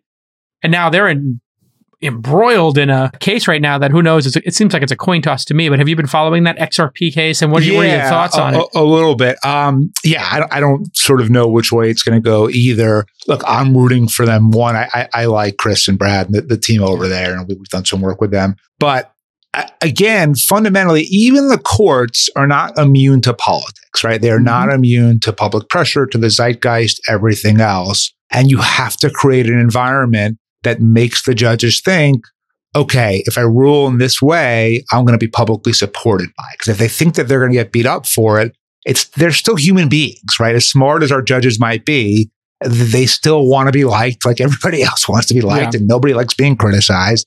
And again, you have to create a climate and a culture that gives them the permission structure to rule in your favor, right? So for example, the crypto world could be a tremendous grassroots advocacy force in US politics, right? Because there's so many people do it. And I know that your average sort of, Bitcoin maxis is not probably thinking that much about like who their city council member is or whatever else. But when you can organize people just from their phone, which they're already on 24 hours a day already, and you can start to then use that to impact public opinion, polling, everything else, that's what changes politicians. And then ultimately, we talked about this on the last podcast, Jason, mobile voting. So I've been funding and running the campaign nationally to make it possible for people to vote on their phones over the blockchain. And the reason why is right now we live in a world where every district is gerrymandered. The only election that really matters are the primaries. Primary turnout is 10 to 20%. They tend to be the most ideological or the special interests. And as a result, nothing gets done. If turnout were 50%, it would change dramatically. So to use a tech example, I don't know if you guys remember when Amazon tried to set up their second headquarters in Queens, in New York, and everyone thought, they were going to get parades and roses, and instead they got run out of town. The reason they got run out of town was that they misread the politics completely, which is, yes, their polling was right. The majority of the city wanted it. Even the majority of the district of Long Island City wanted it.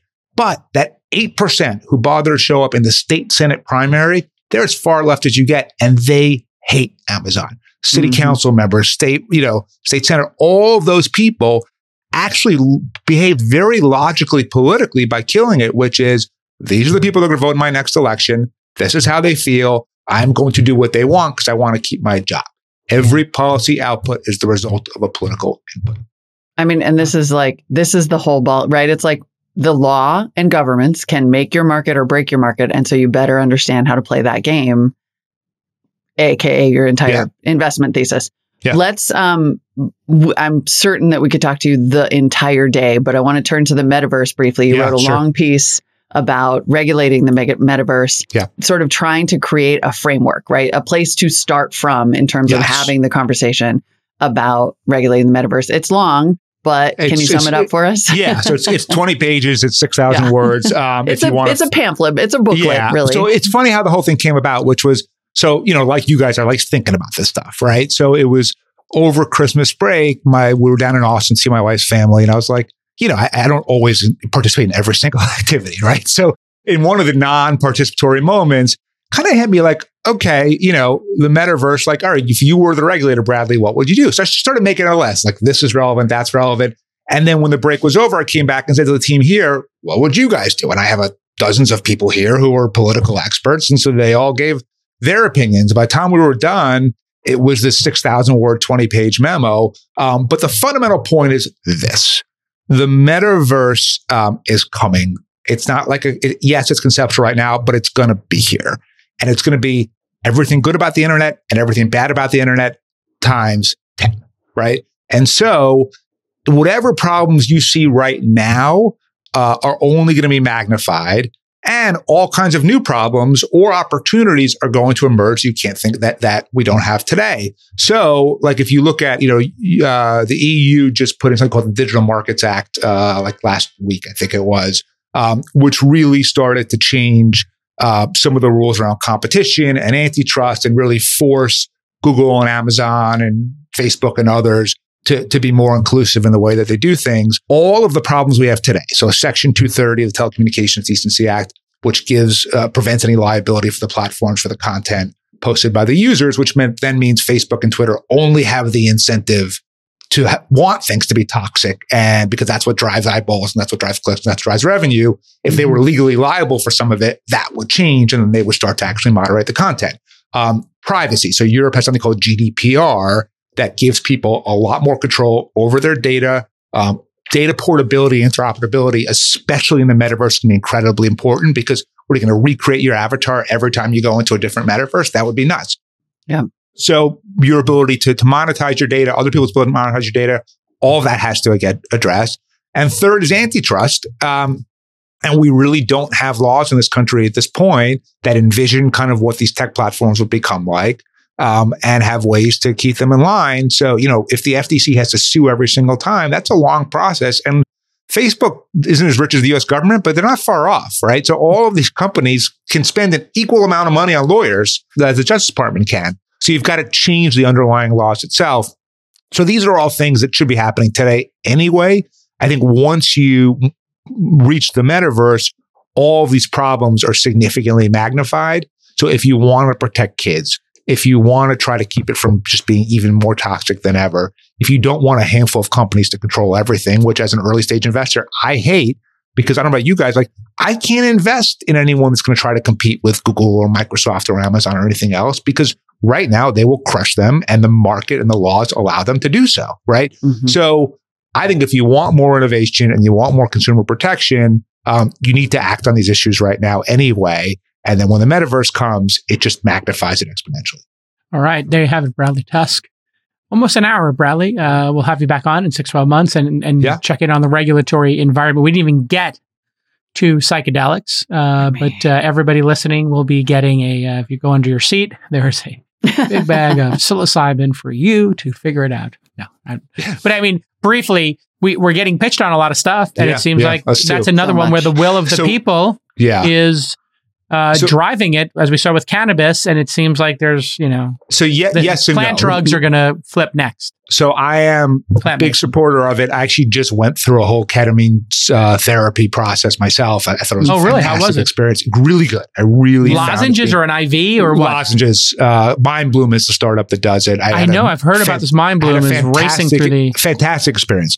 However, I have not made any psychedelic investments yet, simply because as much as I like them and believe in them personally, I've yet to see an actual technology company that can have a tech multiple and scale. What I see are like things that would be really good for society and people, but they're retail or they're just not, I haven't seen the business yet that as a venture capitalist, it makes me want to invest in it. But I think you're absolutely right.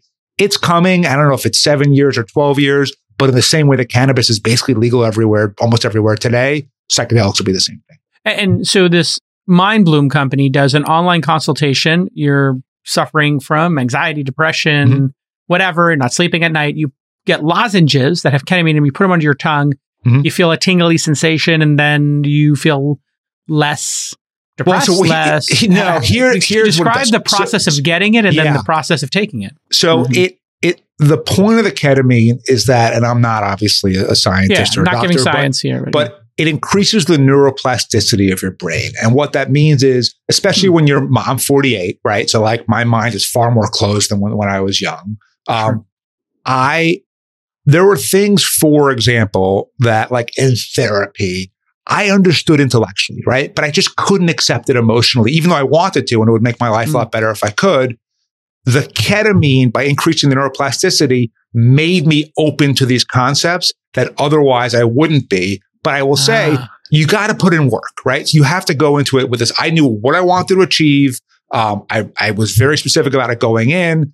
Every time I finished it, I kind of wrote down not just what my thoughts were during the ketamine session itself, but kind of what this all means for my life. I ended up producing about a 20-page document that I read multiple times a day now as kind of my practice.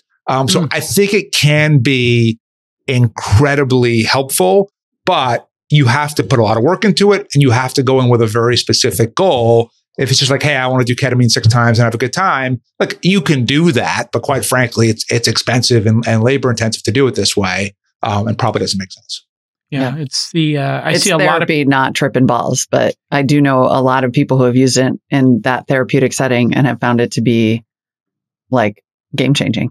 Yeah, they're not giving you the lozenges for Friday and Saturday night. You're taking a lozenge, you're talking to a therapist, and whatever it is about your childhood, your trauma, your anxiety about the future, whatever, Twitter addiction, I don't know, just comes to mind. You could be like, I'm going to talk about my addiction to whatever, or the issues I have with a therapist. So they're not dealing street ketamine, which by the way, I mean, with this fentanyl being imported from China and how dangerous it is, I think we have to look at the harm being done with illicit drugs in a different way, because we now tipped over into a super drug. It's like some sort of science fiction where, the highest you could go would be heroin. And that would be like rolling the dice, every couple of 100 times, maybe you OD. And then fentanyl, it's like, you're going to OD, basically. Yeah, look, it sounds crazy, but as a parent, sometimes I wonder if, if your kids are smoking weed, if you're like, let me just get it for you from the dispensary.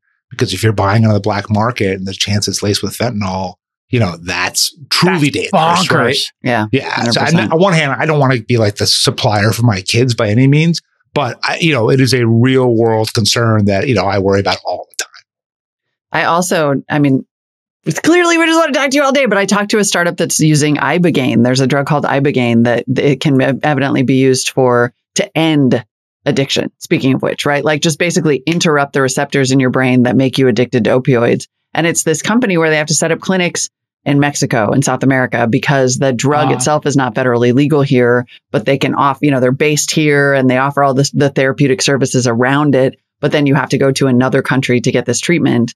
And it's just like, catch up. Yeah, I think it's kind of like ayahuasca or something. It's disassociative, so you can kind of lose your ego and then accept things maybe with a more open, like you're saying, neuroplasticity, more open mind. But neurology, right? It's not woo-woo. It's like the brain is part of the body, interrupt the receptors, like change the grooves. Like it's pretty fascinating. I think that's what they're figuring out. Yeah. And when you see psychiatrists and therapists who have had, two modalities, basically pharmacological therapy. Now they see this and it's like, wait a second, rewrite the operating system, refrag the hard drive, reformat everything, and then put the data back on nice and clean. Yeah, maybe that's worth checking out. Now, of course, these things do come with a lot of risks. So yeah. You got to really do if you're going down this rabbit hole, so to speak, you really want to give it a lot of thought, talk to a lot of different providers. Yeah, to reinforce that, I didn't do the ketamine thing until I talked to my doctor and had a very thorough conversation about it. When she said, yeah, I'm comfortable with this, then I said, okay, I'm going to go ahead. Totally. Being studied right now at Stanford, my friend's wife is a psychiatrist there, and they're literally studying it. And she told me nothing short of a miracle. Like people who had severe, there's another way to do it, not the lozenges, but like an IV drip of ketamine that is also supervised. And they say they give this to people who are, or they're studying giving this to people who have like depression that is absolutely prior to this been, a death sentence of depression. You're not getting out of this. To a number of people are getting out of it. And so these poor people who are addicted to fentanyl, the irony may be they're buying fentanyl on Turk Street, but they need to go to Berkeley and trip out and reset their brains and get off of the opioid addiction, which is just pernicious and terrible. All right, man, listen. All right. Hey, thanks for having me, guys. Thanks for coming again, Bradley. Appreciate it. We'll talk to you soon. Cheers. And I'll follow up with you on email. Sounds good. See you guys. All right. Bye-bye. Take care. All right. We've given you news. We've given you an incredible interview with Bradley Tusk. And now there's more. There's more. Thick Boy Friday. I saw somebody tweeting about how they watch every OK Boomer segment, which I love to see. So producer Rachel is back with another OK Boomer segment. This time it's Akash Raju, the co-founder of Glimpse. And Glimpse announced they've raised $6.2 million in seed funding on the day of our interview. And just so you know a little bit about what's to come, brands pay Glimpse a subscription fee for their products to be featured in short-term rentals. What a clever idea. So smart. So if you're in an Airbnb, for example, and they have a purple mattress, and you're like, oh my God, I love this mattress, which literally happens to me all the time in Airbnbs, you'd be able to buy it directly from a QR code next to the bed. Are they raising? Maybe we should talk. I don't know. It's product placement in the real world. It's not product placement in a movie. It's in your life. What a brilliant idea. Crushing it. All right. Okay, Boomer. Okay, Boomer. I understood the assignment. Hello, everybody, and welcome to another in real life recording of OK Boomer. Today, I have Glimpse co-founder on, Akash. We're actually at Shop Talk. We met here at Shop Talk. This is a really cool convention. Highly recommend checking it out. But I don't want to focus too much on the convention. I want to focus on Glimpse because today they just announced that they raised a $6.5 million seed round, which is really incredible. And I'd love to learn a little bit more about Glimpse. Cool. Yeah. So with Glimpse, what we do is we work with a lot of brands and services and we place their products into short-term rentals and resorts as a way to drive like trial and conversion. So as like an end consumer, it's essentially like you stay in like an Airbnb and the mattress there, instead of it just being like a random mattress, could be like a Casper mattress or a Purple mattress. And then we provide like a conversion funnel tied to that. So we're essentially providing the distribution network for the brands and all of like the kind of like conversion and stuff tied to that.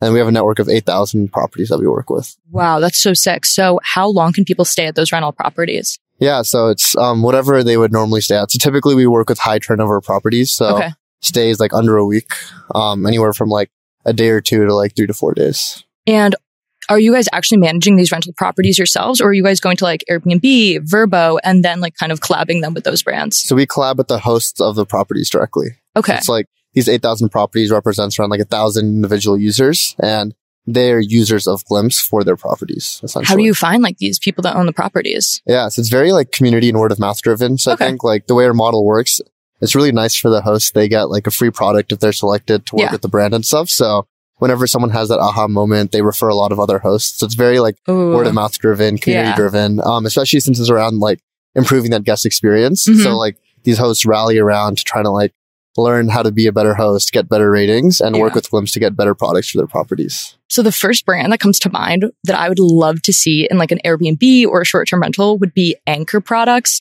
We love Anchor at This Week in Startups. This isn't sponsored or anything. We just really like Anchor. They're like tech products, but it would be cool to have like a spare charger or something like that there. Do any of like food brands like collaborate with you guys? Yeah, so we have done like food and snacks in the past. But we actually launched with more focus on like durable products because you place one product, you don't need to replenish it or anything. And it just drives like sales and stuff back to the brand. So, but we have worked with brands like Liquid Death, if you've heard of them. Yeah, like canned water, right? Yeah, and like Dang chips and stuff.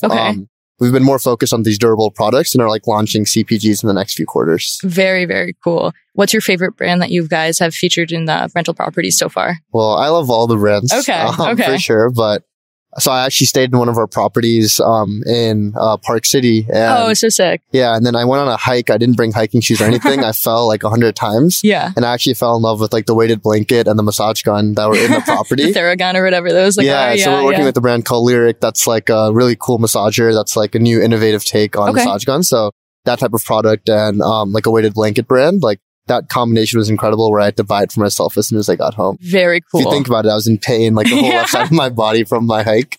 And then you have those two things right there. Like you just fall in love with it in that moment. It's really, that can't really happen anywhere else. Right. Weighted blankets are awesome. So that's a very cool thing to have there. So we graduated college the same year, 2020. You graduated from Purdue, which like Penn State is in the middle of nowhere. Yeah. How did you decide that you wanted to become a founder? And then how did you decide that you want to do rental properties? Basically, like when I was at Purdue, I was really involved in building the student entrepreneurial community. Like Purdue's a very like engineering heavy school. So there were a few like startups coming out of Purdue, but it wasn't like a ton relative to like what I saw at other schools. So I was really focused on that. And I met my two co-founders, Anuj and Kushal, who joined one of the clubs I started. And we actually just started working on startup concepts together just for fun, like a good way to like get to know each other. And that's kind of like when I realized that I love doing just like 0 to 1, like just building things, like building something that provides value to users. And one of the concepts we actually had tied to the fact that Purdue is kind of like, like not necessarily like an urban area, was bringing brands to campus to engage with the students. So it helped being in a rural area. Yeah. Okay. That's awesome. And the reason we saw this was I think HBO Max or something was promoting having their services in the dorms, and they brought like a fake Iron Throne. Oh, that's cool. Yeah. And it had like a 4-hour line on campus. And that's when I realized, like there's these students here, like they are the right target consumer. They're just not in like New York or Chicago or whatever. Yeah. So the way we tested this concept was actually hosting a pop-up with a small brand in a U-Haul truck that we parked in the middle of campus. Okay. And the maker, she drove more sales than she did in her Shopify over a 2-week period. Interesting. Which is when we were like, okay, like there's something here where we can bring brands to consumers where they are, still provide that touch and feel and drive like better conversion. The pop-ups was our initial take on this, but then as we were like, I was approaching graduation and stuff like that. I was like, how does this become like a venture scale, like large business? And we started talking to like different types of spaces where consumers are high turnover, but intimate enough where you can trial it, and saw like huge pull from the short-term market industry. Because was that like before the pandemic happened, or is this during like the pandemic? Right before, like literally like January 2020 is when we were thinking about like, okay, maybe not pop-ups, like let's do short-term rentals, whatever. It's like before short-term rentals like really blew up. Yeah, I would say that like there was a really strong community, but it wasn't necessarily as mainstream as it is today. Yeah. But it was still like there was like these strong communities. Like we posted like a wait list online and had like 150 hosts sign up in like 24 hours. What? Like, that's insane. All focused on like elevating their guest experience, and it was so cool to see this segment of users that just cared about how do we make the people staying in our properties as happy as possible. And so I'm still I guess trying to figure out a little bit more about Glimpse on the user standpoint. So if I wanted to like stay at something that like Glimpse like products in it, I would still go to like Airbnb, right? Like I wouldn't necessarily go through Glimpse to find these hosts. It would still be like on that platform. Yeah. So today, like Glimpse is primarily like a B2B platform between the brands and the properties. Okay. And then the point of discovery is in the property itself, where Yeah, it's like you just So both sometimes really you like wouldn't know if you're in a glimpse. exactly. Okay, there. That's so crazy. Yeah, and then like I mean, part of the long-term vision is to build that consumer layer where like Glimpse is like equal to discovery. It's like when you think about like Glimpse, it's like, okay, there's products around me that I can discover, but today we're building our wedge by like being the distribution layer, providing brands with the opportunity to get into these amazing short-term rentals. And then the guest staying in there can really engage with the brands, fall in love with it, etc. So how do you know like a brand's up for sale? Is there like a QR code next to like the weighted blanket or something that they can scan? So it's really focused on like discovery and learning more. So there's a QR code with the product that just like lets you learn more about like the massage gun or the mattress or whatever. And then when you scan it, we actually integrate with like the brand's e-commerce system and their email marketing tools, where it's like a direct conversion funnel where if you really loved it, like you can just scan it and like purchase it directly. We use like unique discount codes and like email captures to attribute it. Or you can like leave your email and then like the brand will probably like engage with you again like after your stay. Okay. But what we've seen is that when someone scans the QR code, they're like truly at a point of really high consideration because they love the product so much that they did want to learn more. Okay, that makes sense. And do the Airbnb people or the hosts have to pay to use Glimpse? No, so today it's actually like an application basis. So they like apply to join the Glimpse platform. And once they're there, whenever we work with the brand, we launch the offer to a specific set of properties that fit the criteria. And then if they opt in, then the brand has final say. So it's like a double opt-in relationship. Okay. Where like in exchange for the host, like hosting the product and really like elevating it for their guests and stuff, they're getting the product for free, but the brand's also getting complete control over where they want to be. And who wouldn't want like a free purple mattress, like in an Airbnb? That totally makes sense. It's really cool. So I guess now going back to your story, sorry, I keep like popping all over the place, but back to your story. How difficult was it to convince brands to like sign on to this? Be like, you should let strangers basically like test your product in Airbnbs, because I feel like that's like a very difficult, I don't know, way to like trust people. Yeah. You know?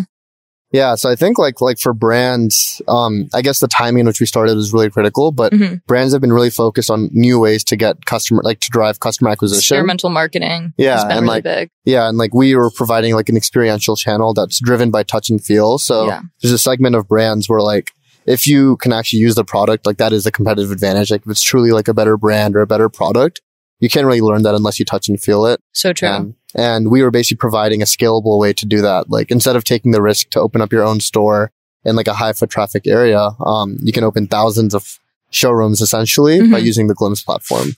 That is so cool. I love that idea. I've actually been really interested in the whole getting to like touch and feel products before I buy it, because I love Amazon. I'm not going to lie, guys. Before our interview, I actually had to Instacart a tripod that my phone's sitting on right now, because I forgot to bring a tripod, because I actually didn't know we were going to be recording. So I forgot a tripod, had to Instacart it. So I've been doing online shopping to the max.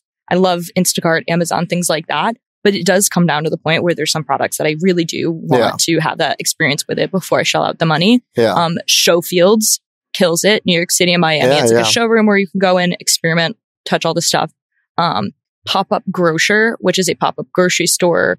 I saw them in Miami. I think they're also New York, around the States. And then there's one based in Soho right now, blanking on the name, but it does sustainability so cool. And things like that. And that's another pop-up, I believe, that's showing only like home goods for like the ultra sustainable people. Like everything is beige and it looks really aesthetic. And I really like those kind of things, especially like with since the pandemic, where I've really like felt like I've missed out on that in-person shopping. I hate shopping malls, but there still needs to be a way where you can like experiment, with the stuff. Exactly. Yeah, no, definitely like huge fans of all of those models. I think it's the same thesis that like, I think for me, it's like in 10 years, I still think that people will be drawn to things in person and that authentic relationship will still live in person. And like, I think like we're trying to pioneer one of the ways to do that. Got you. And how can people find Glimpse? Yeah. So, all social media. So we have a website, tryglimpse.com. Cool. On LinkedIn, we're like glimpse.inc, I think. Okay. On Twitter, we're try_glimpse. Cool. But Try Glimpse is kind of like the main name. And I'm sure if you search up like Glimpse product placements or something like that, you'll find us. Awesome.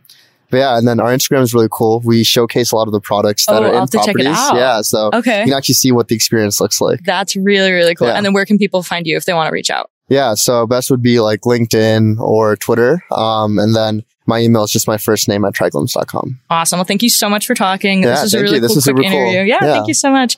Let me know how I did, guys. Like I said, this is like my third ever in-person interview. This was very last minute. I think it was great. I think it went really well. Again, thank you so much for being on. Yeah, Awesome. thank you. Yeah. Thanks. Hey everyone, producer Nick here.